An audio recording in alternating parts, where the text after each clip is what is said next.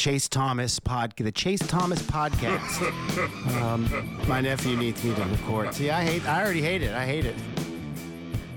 All right, Chase Thomas podcast, taping this late on a Tuesday night. Major League Baseball, the World Series already here. This has been a sprint, John Tayler. Like, I'm actually kind of amazed at how we're already at World Series week on Friday night. The last round, the ALCS and NLCS just flew by. Part of that was because one was just a complete domination. I guess you could say both were dominations. Yeah, I mean, it's 4 games and 5 games. I think that the Padres were definitely more in that series than the Yankees were in theirs, but the end result was more or less the same. So, your biggest takeaway from both the NLCS and the ALCS was what, John?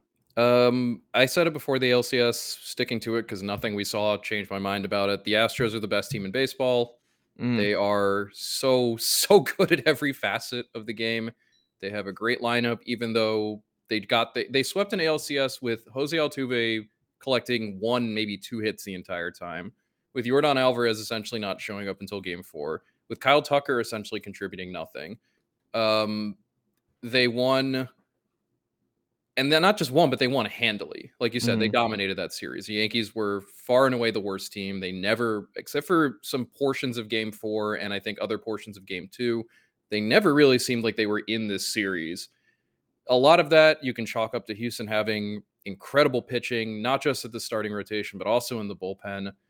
It's really impressive what Houston is, what Houston has. And on top of that, what Houston has done. And if they win this World Series, I'm sure there'll be a longer, deeper discussion about what this franchise has accomplished in the last 6 years, which is putting them on the level to go cross sports of, say, the Bill Belichick, Tom Brady Patriots, or of the maybe a step below, or the Michael Jordan Bulls, or the most recent Warriors teams that have been such a dominant facet of the NBA for so long.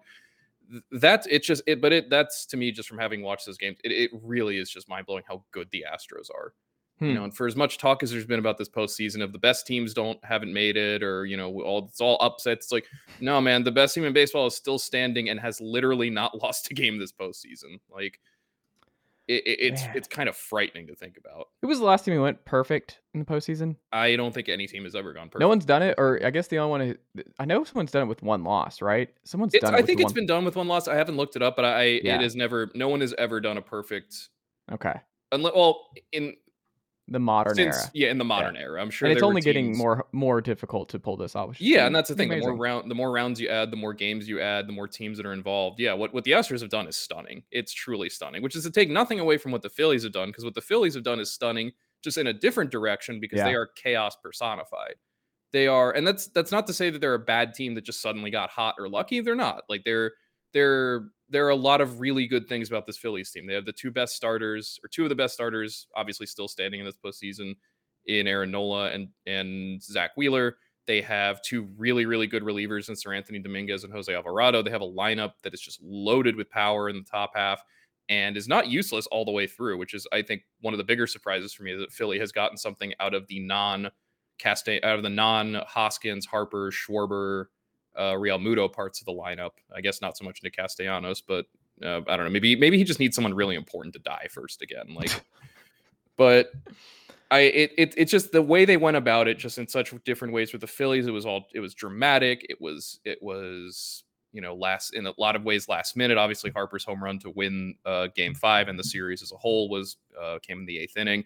It's been tightrope in a lot of ways, but it just looks fun. Like, the Phillies just look like they are having fun the entire time. And which is not to say that the Astros aren't having fun. I'm sure they're having a ball, but the way they're going about it is in this much more like just a steamroller flattening everything in its path. Whereas the Phillies are just constant fireworks. So I think that was the biggest takeaway, at least just on a purely like non X's and O's level, if baseball can be said to have X's and O's. It's just the different ways these 2 teams got here, and just the way they go about their business. Because really, throughout that ALCS, there was really no drama, except for a handful of innings here and there. There was just no drama whatsoever. And I think Yankees fans even came into it with the expectations, like, yeah, we're going to lose the series. Like, we are just not as good as Houston. I mean, you saw it, $12 tickets for an elimination game. For the final game at home. Like, for the chance to see quite possibly Aaron Judge's final at-bat as a Yankee. Good And piece by shout out, ESPN's Dave Schoenfield, who talked about this, where it's like, traditionally, these guys just don't come back. When you let yeah. them get to this point, they don't come back. And shout out to every Yankees fan who was at that game and who booed Judge during that final at bat. You are everything wrong with the sport. You are everything that I hate about that franchise. You are the embodiment of everything wrong with that franchise and how it represents all the things wrong within Major League Baseball. Congrats to you, Yankees fans. On the other hand, sincere congrats to the Yankees fans who heckled, booed, and yelled insults at Ted Cruz during that game. You I are will the say, you are the light in the darkness, and I commend your actions. not to capital, yeah, you got to hand it to him. The boldness to sit behind home plate and to go into that environment and just sit there, and I was stunned because I thought there's no way that he's actually there. There's no way. I mean, I don't want, like, the last thing I want to do is talk about Ted Cruz and his Yeah. political and personal motivations because he is a stain upon humankind. But he also is the kind of, if he weren't a politician, he'd be a shit poster of the highest degree because he's the kind of person who thrives off of essentially putting his finger in your eye. Yeah. And there's no better way to put a finger in the eye of a city and population that he detests, which is to say New York, than sitting front and center behind home plate for an elimination game. Did Marlins guy give him that ticket? I kind of wish they'd both been there so we could have gotten the contrasting orange. Yeah. But yeah, that struck me as a very Ted Cruz. I'm sure if you asked Ted Cruz, he could not name more than 2 or 3 Astros players beyond Yeah, like he's not a sports guy. Altuve Like, and he's Greg. No, it's not he's real, not no. whatsoever. No. He was doing that to troll. Yeah. And I'll give him.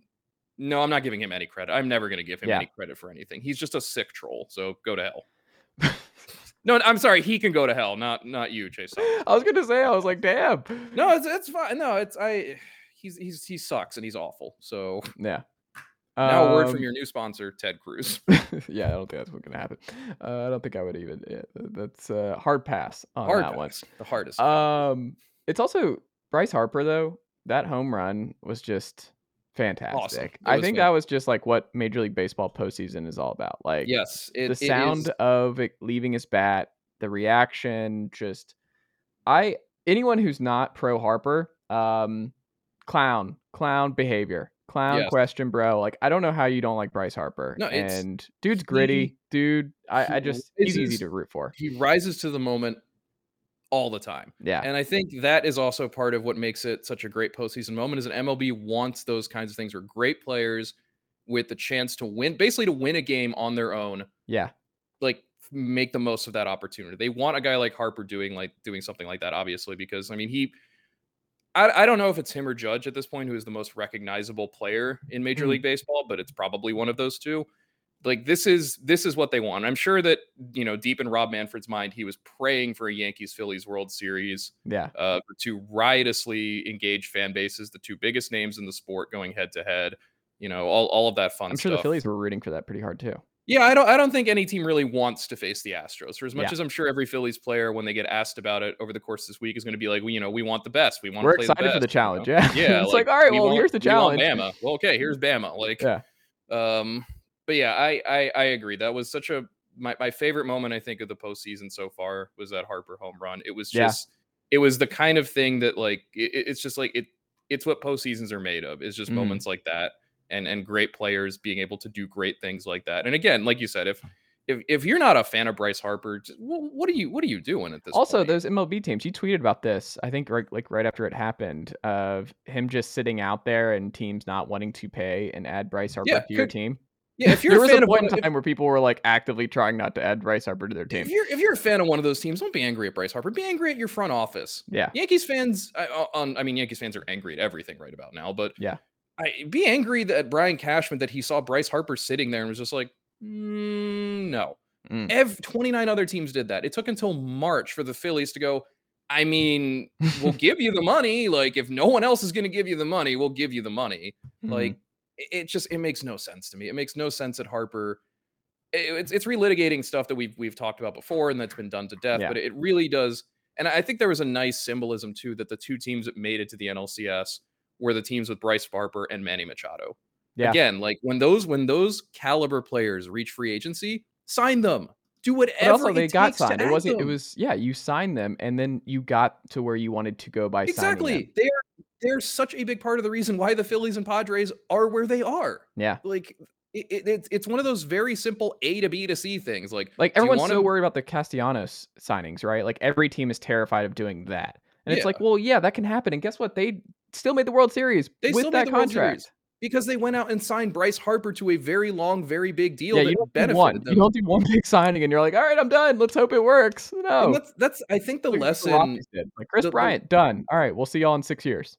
the sabermetric lesson, if you could even call it that, that big contracts for free agents are a bad idea because you're paying for their decline years. Yeah. It's not wrong, but it has been taken too far to the extreme of no one is worth the money because everyone declines. And it's like, Yeah. one, that's not true. Guys like Bryce Harper and Manny Machado exist. And two, you're not paying for the decline, you're paying for the peak years. That's the Yeah. whole point. You're paying for the good stuff. Essentially, you're paying upfront for the good stuff Yep. so that you can to make the bad stuff more affordable, because this is what you want to happen. The Phillies will not care one iota if 40-year-old Bryce Harper is hitting like 200 Yeah. by the 4th of July if he wins them a World Series this year. What does that matter? Right. Like, It only if matters when you're Chris Davis and you're the Orioles where you're like, all well, right. yeah, if you happen to turn into quite literally the least productive regular player in baseball for a That's when you know multi-year that's span, when you know you fucked up is sure. when you did that. But like, but that's my thing. It's like, that's probably not going to happen to Bryce Harper. That's Yeah. probably not going to happen to Manny Machado. That's probably not going to happen to Aaron Judge whenever he signs his deal with whoever he signs it with. That's not going to happen to Juan Soto when he reaches free agency, or probably not going to, like, the elite guys are always worth paying for because they are elite. That's the whole point. And the Yeah. whole point of signing the elite guys is to make a really good team better to the point where you win a World Series. Yeah. Flags fly forever. The World Series is the whole point. And I'm so glad that at least one of the two teams that offseason that was like, well, if an MVP and future Hall of Famer is just going to be sitting here still available, then yeah, we should probably sign him. I'm really glad that both of those teams made the NLCS and one of those teams will play for the World Series. It cannot be said often enough, loud enough, clearly enough. Pay elite players and your team will be better. Just straight up. There's no conditional there. There's no ifs, ands, or buts. It's just, you have a good team, you want to make it better, sign elite free agents or trade for elite players. That's all you got to do. Baseball, it's very simple. With all that being said, the Yankees are bringing back Aaron Boone and Brian Cashman for 2023.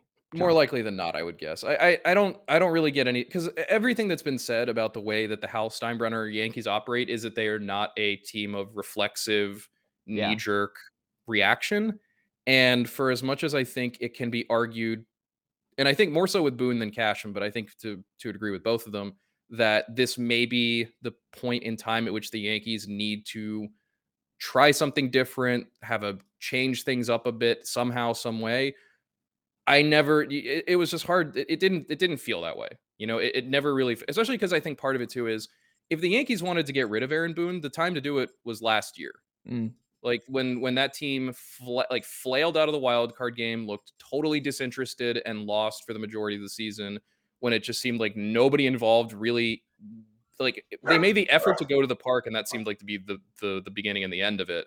Mm. Instead, they gave him a whole new 3-year contract. And I think that also makes it unlikely that he'd be let go, because I don't think, given the Steinbrenner propensity now for not spending wildly, I have a hard time seeing them being willing to pay 2 years for a manager who's not there. It's like a very small Jimbo Fisher situation in a sense. A very, very small Jimbo Fisher situation. Yeah, you should check in on that buyout if he gets fired. Oh my God, like It's like $89 million yeah, or something. Hey, it means more down here, John Taylor. It Like, just I means understand that more. like Texas A&M is funded exclusively by a group of people who make like the Saudis look like peasants, but at the same time, like, that is a stupid amount of money. And like, I don't know, we're turning this into SEC talk for Mhm. some reason. I'm always here for it, John. This is now We're the in dark Feinbaum mode show. this weekend. Yeah, Paul Feinbaum. Paul. Yeah. Oh, I did could you not do treat it. yourself to some Feinbaum after the Alabama Tennessee game? You know what's weird about all of that with Feinbaum is, I mean, he went to UT. Like, it's still just Oh, really strange that he's just a die-hard Bama guy, and I don't know. That's always weird to me. I think, not to go on my fan police mode, but I think not being a fan of the university that you attended is extremely weird behavior. Because like it's sports teams, yeah. like professional teams, I get it. Like you can be a fan of whoever. Like I still think like stick with the city. But if you're not, I get it. It's fine. You can watch them on TV. You have no real connection there, or if like your dad was a fan of what, like you don't have to explain your fandom for pro sports. College though, and like high school, can you imagine going to high school and then there's like some kid wearing like a rival high school? You're just like, sorry, I like their quarterback. I'm a bigger fan of Yeah, what they're doing. it's It's weird. weird. It's weird, especially if you legitimately deeply care about it. Yes, Like I'm not you gonna root didn't go for. there. Yeah, it's like I don't feel any need to root for Columbia going forward in anything in particular because they're bad Yeah. at everything. But like, Well, you could change that, John. When this podcast really, yeah, really so when just we hit it grows is super when big and I you're get my own yes, A&M booster money, John Taylor, big time Columbia booster is something making that the them world rename needs. get out of the way, Robert Kraft. Everything is now Mhm. being renamed for me. Which I guess is a funny thing. Like Columbia does have an A&M style booster. It's Robert Kraft. Oh, Yeah, interesting. he went to the law school. The field is named after him. I didn't know that. Yeah, Huh. he put a lot of money into the athletic department, or Mm. as much money as he cared to. I was gonna say Anyway, not enough. no, not nearly enough. But it's the Ivy Leagues. It does not Play the mean playoffs, whatsoever. you cowards. Play in the playoffs. What are we They doing? have their own playoff now in No, they don't do basketball. it. They don't do the playoffs I mean, in I was football. talking about basketball, not football. Yeah, basketball they at least, which again makes no sense. You're like, we'll play in the NCAA tournament. We won't play in FCS. Every baseball person listening to this is like, why? What? How did we get here? Yeah. Well, look, part of the great thing about John and I is that we hail from very different parts of the country, and it's funny just the differences in just Ivy League sports and SEC sports. Like Yeah, whenever I we mean, have an it's like the difference between a Yugo and a Bugatti. Like yeah. they're just not the same thing at the end of. They're the Mhm. same thing, but they're not the same thing at the end of the day.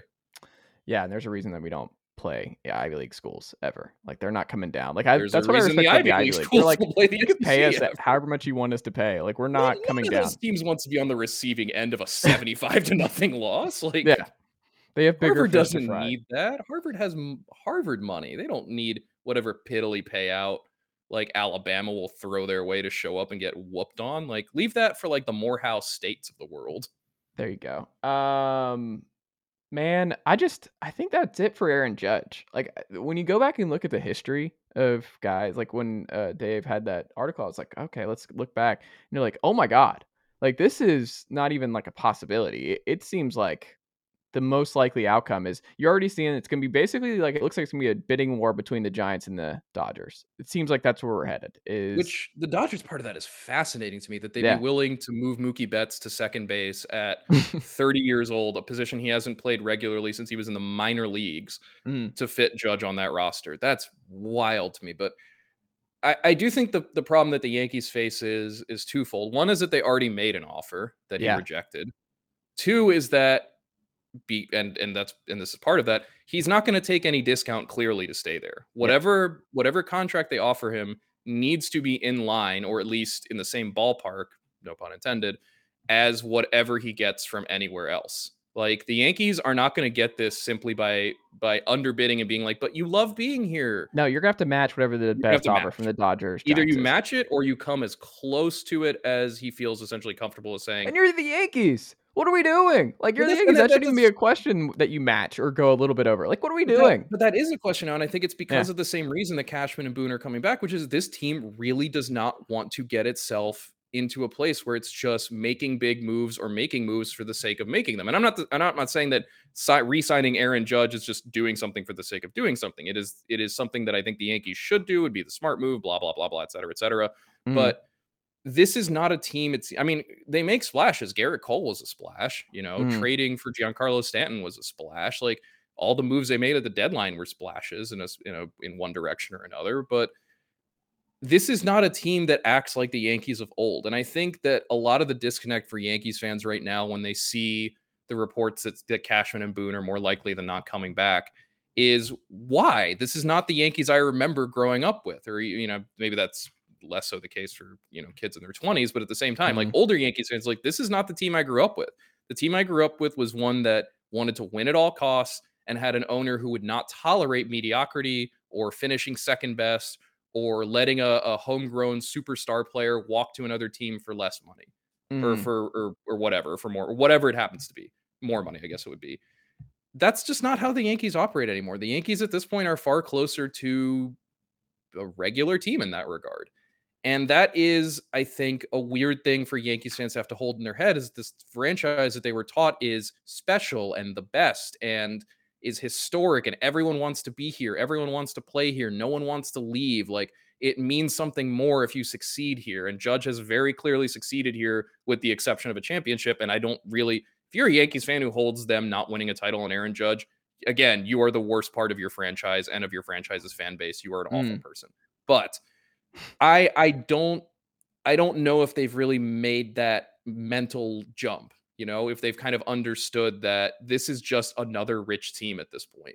I don't know. Yankees fans are pretty down. Like reading the tweets and reading the responses and checking out different blogs about it. I don't know. They felt there's a reason that there were $12 seats for the elimination game. I feel like Yankee fans are pretty Well, down about where they are and where like the Dodgers have replaced them. The Dodgers are what you're talking about there now. Like that's who the Dodgers are. And I think the other thing is that depending on how things go this offseason and in the future, the Mets are on that track too. Yeah. They have a rich But they're owner the who Mets. really Like wants to win. let's give it more than a couple of years. Like there's Sure. still some crazy stuff. What are we doing? We know that there's some kind of crazy Cohen stuff that's gonna pop up, and we're like, oh my god, is it already over? No, something crazy is gonna happen. Something crazy is always going to happen with Yeah. Steve Cohen, and with the Mets generally. Yeah. But I think you're right. This is not the Yankees TM anymore. It's just the Yankees. They're just one of 30, and they happen to have more money than all but like 2 or 3 other teams in baseball at this point, if even they have less money than anybody.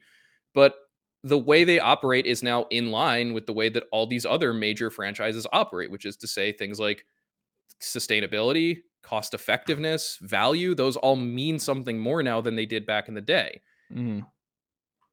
So I mean, yeah, they are going to have a fight on their hands to keep Judge, I think, because we've already seen like if the Dodgers are already willing to say publicly, yeah, we're going to move the MVP that we traded for, who won us a title, to second base just to fit this guy in. That's not a good sign. The Giants have already come out and made their noise clear, and of course, Judge has the hometown connection there too as a Bay Area kid. That's not good. You can definitely count on the Mets just being in there to screw around, if nothing else. Like how badly Steve Cohen would want Aaron Judge staying in New York, but on the Mets, just to just to put it in the Yankees' face and win the I back think Judge pages. is it too dorky or naive for me to say? I think he's too classy to do it. I think there probably would be some weird emotional thing with that would probably keep him from doing it. But at the very least, I can see the Mets being in there and making offers anyway, just to try to drive the price up.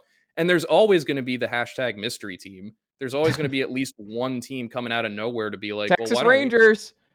I mean, look, it would not be the weirdest or worst decision on their part. In fact, it would line up pretty well with all the rest of the stuff they've been doing over the course of the last 2 months or so. Look, But it's also weird with the Dodgers because they've never done this. Like we talk about it, like you traded for Mookie Betts. Freddie Freeman was kind of a deviation there a little bit, but by and large, Andrew Friedman has not been the guy to go out and make the big free agent signing. He's not doing the years. Which also makes me think that Trey Turner is probably not sticking around. Well, we predicted on the pod last week, Trey Turner for Dansby Swanson, a swap there. And you get Dansby and Freddie Freeman reunited. You can do that. Yeah, Mike Culberson can be the utility guy that he's always meant to be behind Dansby. Like if Dansby goes to LA, he'll have to hire Culberson to be his like body double so that he can just get around more easily. He looks like LA though. Like he fits in LA. But yeah, I don't know. It's gonna be a weird offseason, I think, for the Yankees. The Judge stuff is, and I think part of the problem that they have is that the Judge stuff needs to be resolved sooner rather than later. Well, that was my follow-up. Do you think this, because we talked about Bryce Harper and him sitting sitting on the market for as long as he was, up until March, right? Like is when he ultimately signed.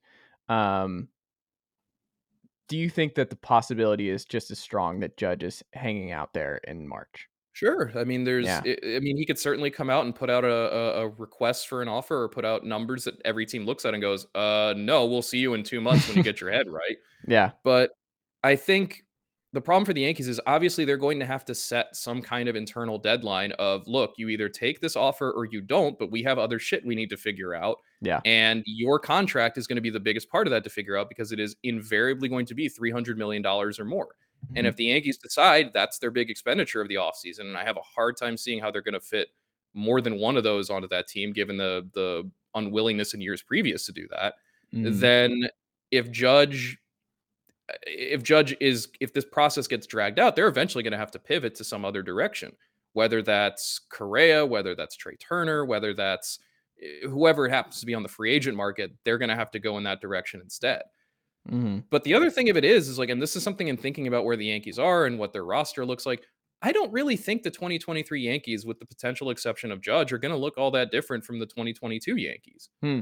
Like, the rotation isn't changing. It's Garrett Cole and Luis Severino and Nestor Cortez. You've got Frankie Montas for next year, assuming he stays healthy. Somewhere you find a fifth starter, but they've got two in-house candidates already in Domingo Herman and Clark Schmidt, plus whoever else is still kicking around the high minors. And also, they could also just reach out to get a cheap or a cheaper veteran, like I don't know, try to find their own Michael Wacha, for example, or try to find their own Kyle Gibson of sorts, who can just go out there, throw 5 useful innings, and call it a day.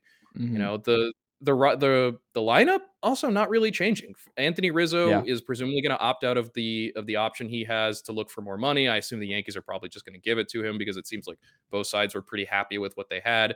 But barring a trade of Gleyber Torres, barring the Yankees deciding that for whatever reason, you know, Anthony Volpe and Jose Peraza are not the future in the middle infield, barring something bizarre. I mean, and Cashman's always good for a surprise move in either the offseason or the deadline. That's his thing.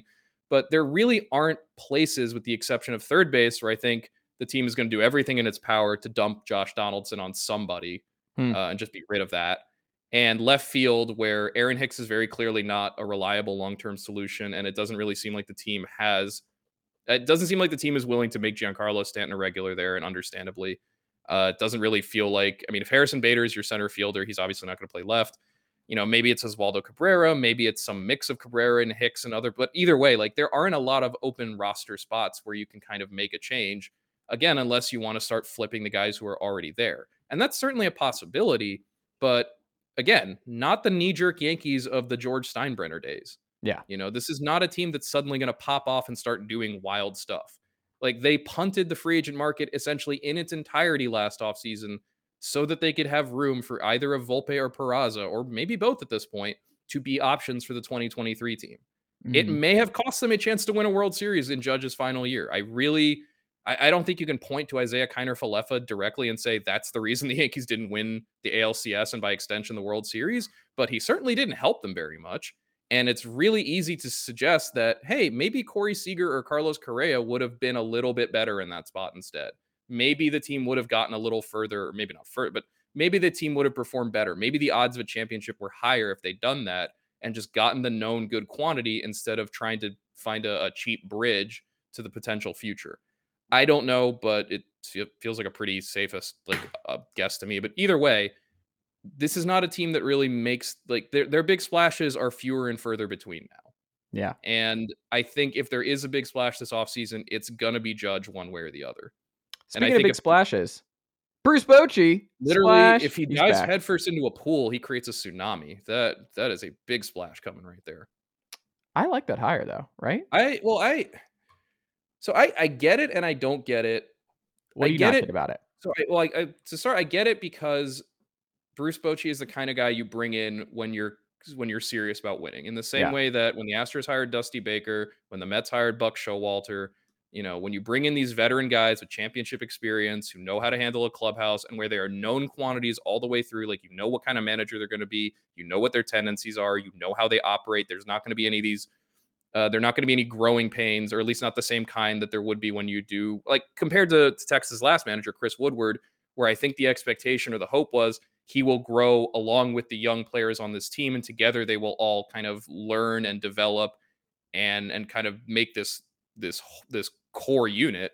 I think with Bochy, it's more like, no, we're not ready. We don't want to deal with manager growing pains anymore. We don't want to deal with someone who's learning on the fly. We don't want to deal with someone who may or may not be able to project authority in the clubhouse the way we need. We just want a guy who players like, who is well respected, who knows how to manage and win in the postseason, who knows how to manage and win in the regular season.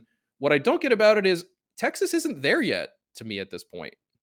Like, they're Texas like skipping steps though. They're just like my thing. They're skipping ahead to the point where they are a championship contender.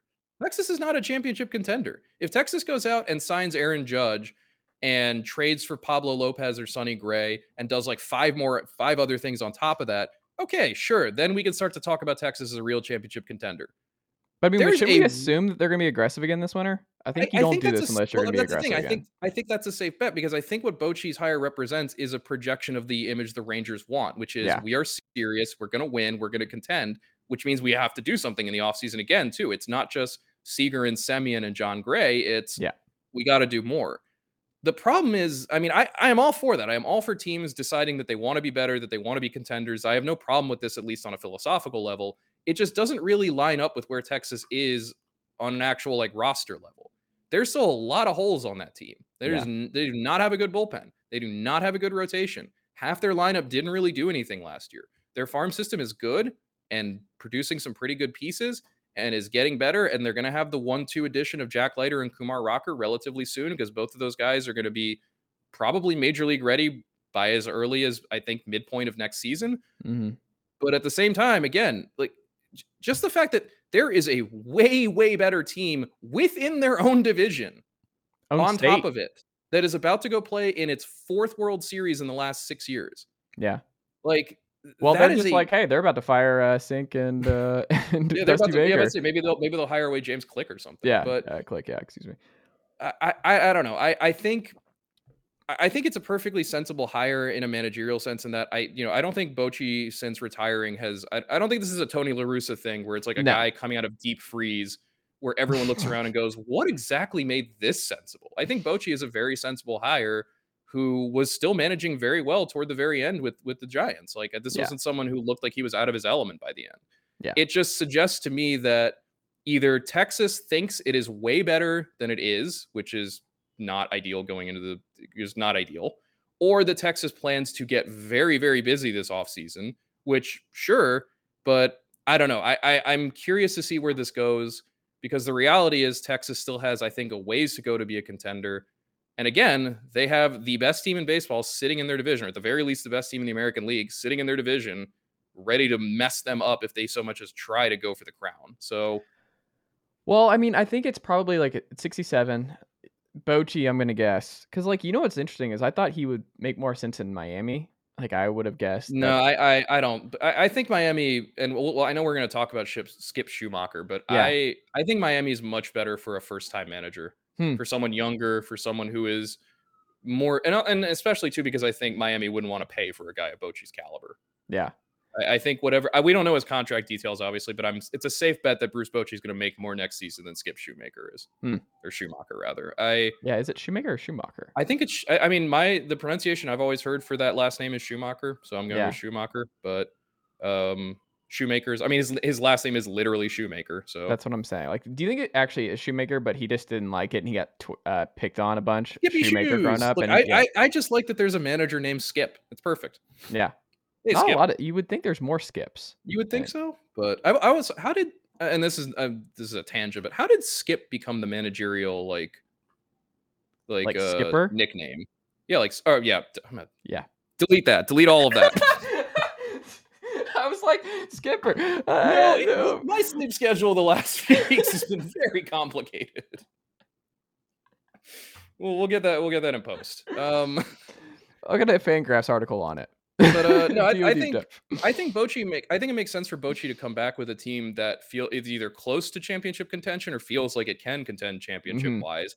And I think in that respect too, like Bochy must feel like the Rangers are going to do what needs to be done to get to that position. Otherwise, why come out of what I'm sure is a very cushy retirement? And they had a plan for him. I'm guessing they told him that this is going to be an aggressive, like, we're going for it. Yeah, I mean, because I think you're right, because otherwise it makes no sense for him to join them. If the plan is just to run it back with the same group that was there next year, or if that was there last year rather, then why would Bruce Bochy leave retirement? Like Bud Black just being like, all right, I guess I'll just hang out and get the vibes in Colorado, and y'all don't really have to build anything around me. And Bochy, I think in that sense, Bochy to me feels like what Bob Melvin was for San Diego, which is again just the experience hand at the rudder. And San Diego was so much closer. The problem with that is like it was a great hire by San Diego, but like San Diego we talked about it. And they're right there. And that's why ultimately I feel like it's a strange hire given where Texas currently is, which is to say not good enough. But I think you're right in that Bochy wouldn't be here unless there were plans to do more.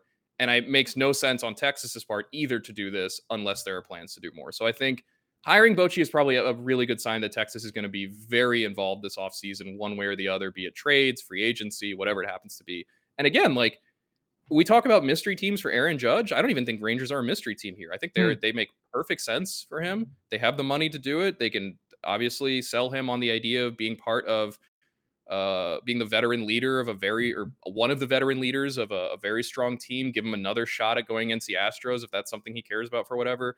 It's at least somewhat closer to home for him. I mean, not really, but it's closer than New York. So yeah, I would not be surprised to see Texas. If he picks the Rangers, it's a money thing purely. Like that's just like they Yeah, offered something crazy. I could see that. I mean, because well, if you want to divide it, like the Yankees are the stay at home like Yes. sentimental option. The Giants are the go home sentimental option. The Mhm. Dodgers are the money and title option, and then Texas and whoever else is there, assuming that they're not a Dodgers level team, is just the pure money option. So yeah, the four quadrants of Aaron Judge's free agent decision making. Yeah, I think you're right. Texas is firmly the I care about the money and the money first and foremost. Yeah. And if we happen to win, that's great. But otherwise, man, at least I'm getting paid. Yeah. Which hey, look, you got to do what you got to do. I won't hate on either of his decisions there. No, man, get paid. If that's what he cares about, get paid. For me at least, from based on the way Aaron Judge has spoken about his time with New York and with the Yankees and what he feels like his priorities are, I would be very surprised if he ends up taking the Chris Bryant route and just taking whatever money he can get from whichever team offers it. He seems like very, he's been very, very emphatic about how the mark of success in a season is winning a championship. And I think more than anything, he wants a title. Who do you think of the big four shortstops we talked about would be willing to play second base for the Mariners? Why wouldn't they be playing shortstop for the Mariners? Well, that's what he said. He said that he's looking for Jerry Dipoto said this? Yes. Jerry Dipoto said his quote, great preference this offseason would be to land a shortstop that would like to play second base. Why would you say that out loud? Why would you make it known that you value JP Crawford more than any of those four guys? But to be fair, Crawford's awesome. And Crawford's been good for them.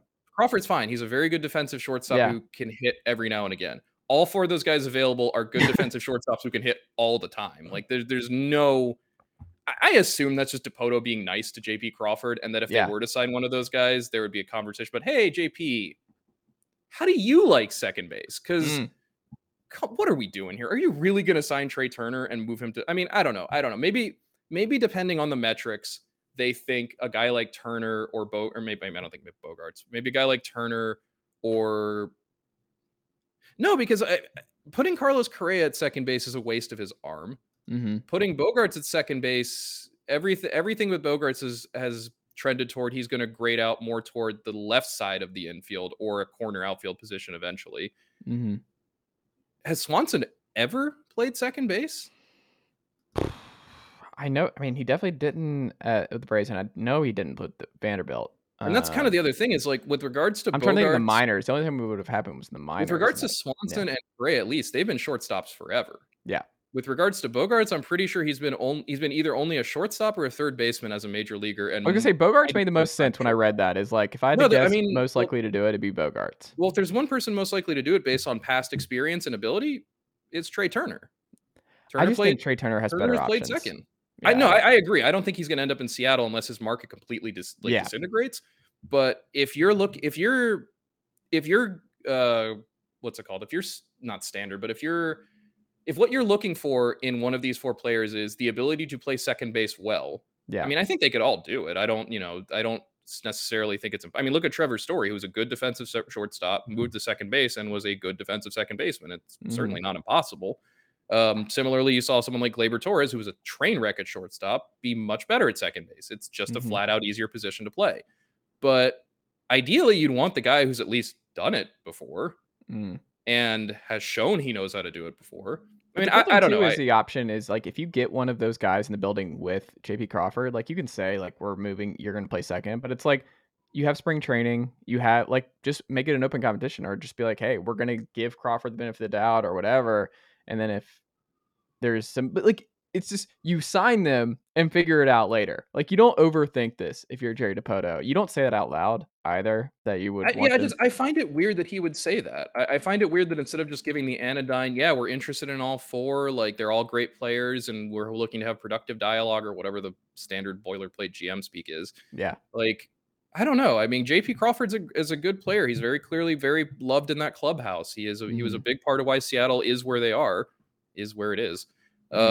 But he should not be untouchable. JP Crawford should not be untouchable. He should not be the rock sitting in the way of if you come to Carlos Correa and say, we'd like you to play second base, and he goes, no, are you really going to break off the conversation there and be like, okay, well, see ya? Like, I kind of have a hard time seeing that happening. I don't really see that being the kind of decision, like the inflection point for this decision is whether or not the guy will play second base. Especially because if you're a guy like Carlos Correa, why on earth would you move to second base for JP Crawford? Like, these guys have egos, man. These Yeah. guys they think they're all the best players in the world, and they are. Why would any of those guys look at JP Crawford and go, no, that's fine. Leave him there. I'll take second. It's fine. You're not going to want to do that. Yeah. Let's end on our World Series picks, John. How do you Okay. think this ultimately goes? So I have been right with Houston the whole way through. I have been wrong on Philly the entire way through, except for predicting them to beat the Cardinals. My original World Cardinals. Series pick was Houston against Atlanta, a repeat of last year. So in a sense, I'm still right. It's Houston against an NL East team. Yeah. I really love the idea that for a third straight time, Houston will lose to a just pure chaos NL East team that a lot of people will argue should not have been there. And if anything, like, I think Philly is really well set up in the same way that both Washington and Atlanta were really well set up. You have a good top of the rotation. You have the bullpen arms that you trust against a bunch of bullpen arms that you don't. Although I think Atlanta was clearly the best of those three when it came to the bullpen. You have a lineup that can do damage. You have a defense that, okay, Philly's defense is still really bad.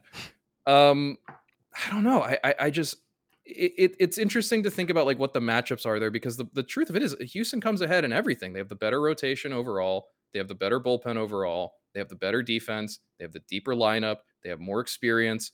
Really, I think if you're going with Philly here, and I can completely understand why, it's more of a vibes based argument. It's that they're the hot team right now, and Houston obviously is hot too. They've won 13 games this postseason out of 13. Yeah. They haven't lost in over 3 weeks. Like, they're very, very good.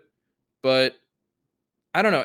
This really does boil down to like it's almost like a head versus heart thing. It's like in your head, it should be the Astros. They're the better team. They have been the best team of this postseason throughout this postseason. I think the only real argument is whether or not a full strength Dodgers team would have been there with them, but they weren't, so they're not. But Philly, man, like, how do you bet against what the Phillies are doing right now? It's just the brick wall aspect to this, right? Like, it's the unstoppable object against the unstoppable object against the unstoppable force against the immovable object. There we go. I think the path to the Phillies winning, for me, based on what we've seen, is I think they have to win in like 4 or 5. If this goes 6 or 7, I think that benefits the Astros significantly more. I think we know how this series ends depending on how it starts. Yeah, you're right. This is either a short Phillies win or the Astros in like 6 or 7, because they are just so much deeper. The thing the Phillies are really going to run into, the problem they have is Nola and they can't Wheeler pitch every game. Great, but they cannot pitch every game. Alvarado and Dominguez are great. They cannot pitch every game. And for as much as we're going to go back to the old 2-3-2 off days in between the travel off days format that obviously makes using a bullpen that much easier, they're going to need Alvarado and Dominguez unless they're blowing out or being blown out every single night. Yeah. Those are the only 2 relievers. And I guess Dave Robertson would be number 3 on this list. But the injury stuff there, I don't know. Those are the guys that Rob Thompson very clearly trusts. He does not seem to have much faith in anyone else, understandably so. And I think the other part of it is, Ranger Suarez pitched very well in the NLCS, did not pitch as well in the division series. Did he pitch in the wild card series? It's a good question. I don't remember. So. I don't think he did. No, he did not, because Philly only needed 2 games. But I don't feel super comfortable with him against that Astros lineup. I really, really don't. And then the question becomes, who do you throw out in there in game 4? You managed to bullpen a game against the Padres, sort of, and it really only worked because the Padres also had to bullpen a game because Mike Clevenger has aged in dog years. The Astros can. The thing about this, the Astros are going to roll out Justin Verlander in game 1. And that's kind of the other thing, too, is they have the pitchers to counter Nola and Wheeler. They're going to have Verlander in game 1. They're going to have Framber Valdez in game 2. And then they're going to have the advantage in games 3 and 4 because they can pick from an assortment of, they can, depending how they want to run it, they can either use Christian Javier and Lance McCullers. Either of them can start either of those 2 games. They still have in the bullpen Luis Garcia and Jose Urquidy to soak up innings. There's so many guys in that Houston bullpen who are just flat out good, that if this does turn in, if those games 3 and 4 are closer to something like like NLCS Game 5 or Mhm. NLCS Game 4, where it really does just become a battle of the bullpens, Houston's going to win that every time. Yeah. So I think you're right. The deeper the series, the longer the series goes, the more it trends toward the Astros winning. Their depth is just going to be, I think, really, really hard for Philadelphia to overcome in that regard. But again, man, and the other part of this too is like games 3, 4, and if it happens 5 in Philly are going to be bonkers, Mm. bonkers, bonkers, bonkers. Like that is going to be a home field, home crowd advantage. Like, they have to win it there. Like, if it goes back to Houston, it's over. You're not winning. Like, if it gets back to Houston, that's just it. I do think I can see a scenario where Philly splits the first 2 games and then And gets then to go win 3 and then straight. and then rides home on the high, like, Yeah. and has the fans kind of carry them all the way, because that fan base, that crowd at Citizens Bank Park for those 3 NLCS games was lunatic, man. Mhm. That was some incredible stuff. Like they are They just be love careful. No dads are allowed to do any music videos, Yeah, for a Houston, dads of Houston, don't make yourself, don't go viral. Do not go Yes. viral. But yeah, love him or hate him, Philadelphia fans are intense in a way that is frightening, unhealthy, and very clearly has a major psychological impact, especially clearly on the Phillies. Like they clearly feed off of it. But I Mhm. obviously I'm not. I mean, you could argue if there's one team that is uniquely well suited to deal with a super hostile opposing crowd, it's the team that has spent the last like 3.5 years just getting booed relentlessly by everybody. Mhm. Like the Astros very clearly do not care. This does not affect them. They wear this stuff with pride at this point. But man, I gotta say, I'm very jealous. Maybe not jealous, but very happy for the Phillies fans who've locked up tickets to games 3 and 4 and 5. That's just gonna be so much fun. I'm so amused. Or it's gonna be so fun. It's just gonna be a lot of fun. That's my official World Series prediction. It's gonna be a lot of fun. These are 2 really fun teams. They're 2 really really fun teams. 2 really good teams. 2 really exciting teams.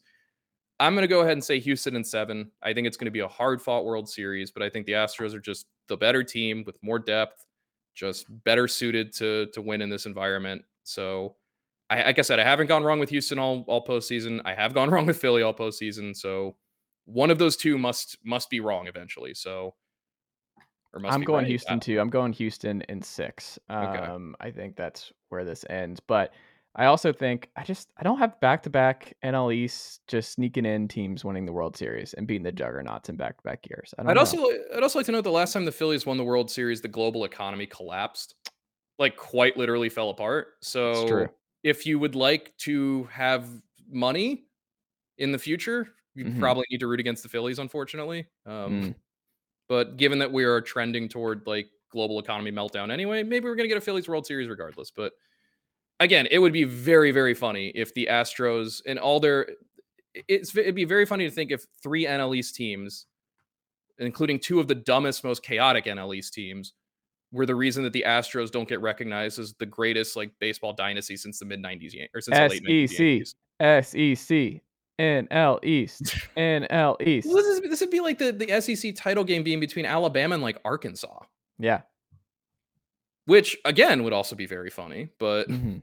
Can't happen though. They're in the same division. okay, who's in the SEC West now? Is the SEC one of those division or one of those conferences that hasn't done all the crazy let's add 15 teams thing? Oh, John, there's so much we have to talk about. I've not There's like so much. Oh, young, naive John Taylor. Oh, yes. Texas A&M, Alabama. Nope, they're also in the same one. Tennessee, Uh, Alabama could be a thing. okay, there you go. Georgia, Okay. Tennessee, Kentucky, South Carolina, Yeah, Mizzou, and I think Vanderbilt. a Houston Philly World Series to me spiritually feels like a Kentucky Alabama SEC title game.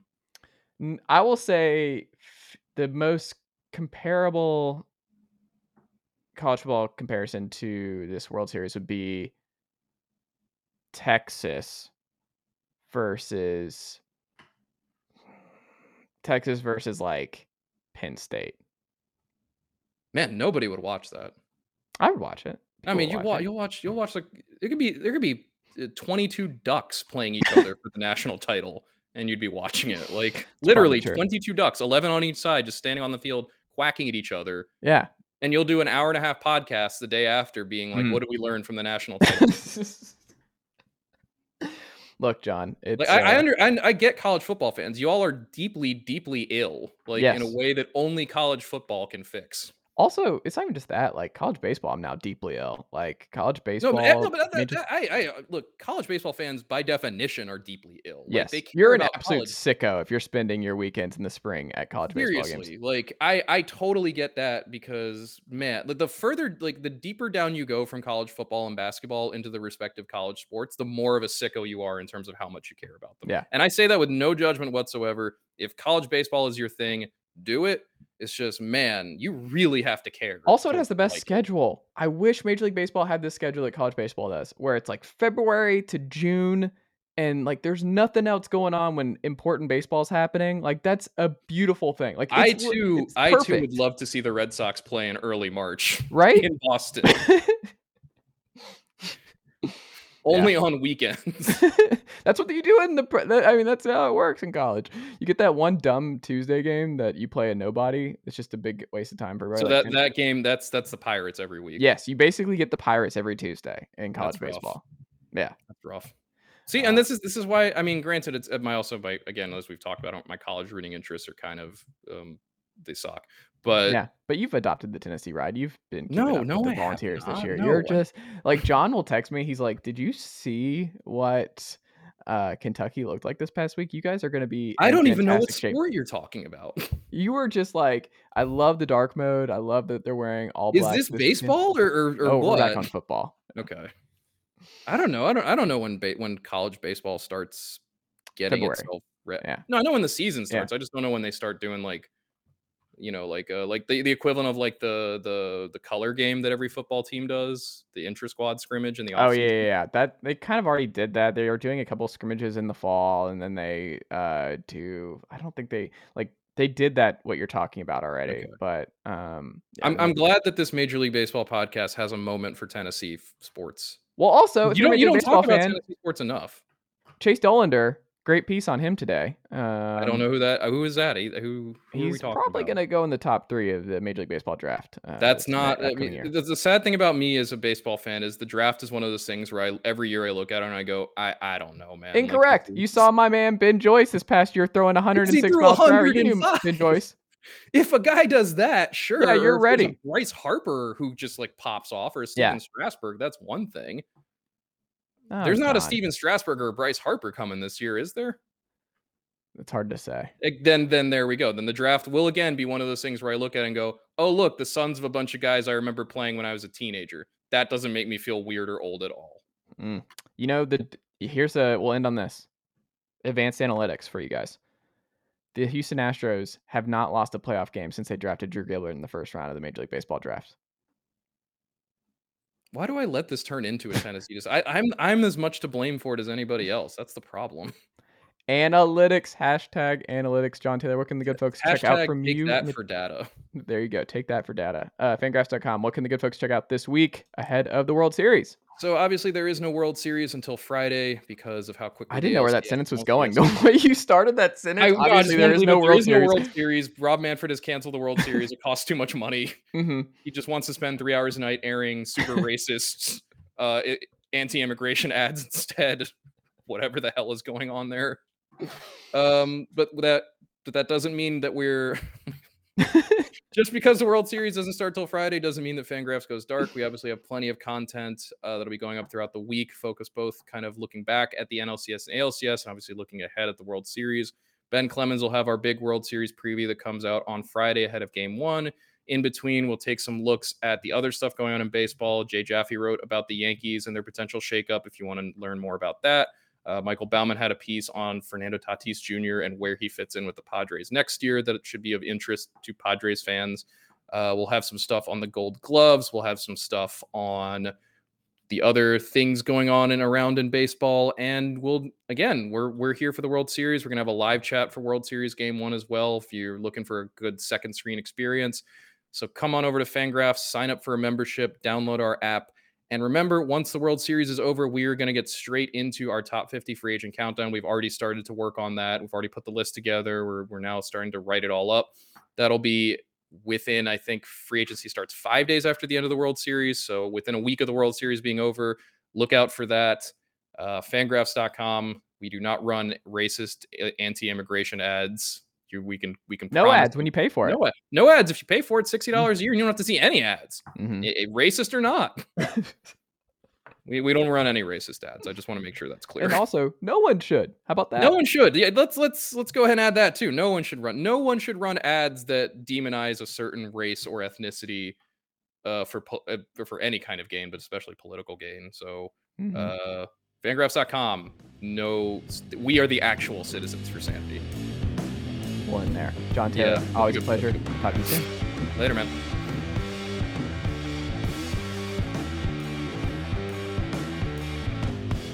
Nicely done, nephew. Chase Thomas Podcast. Hell yeah.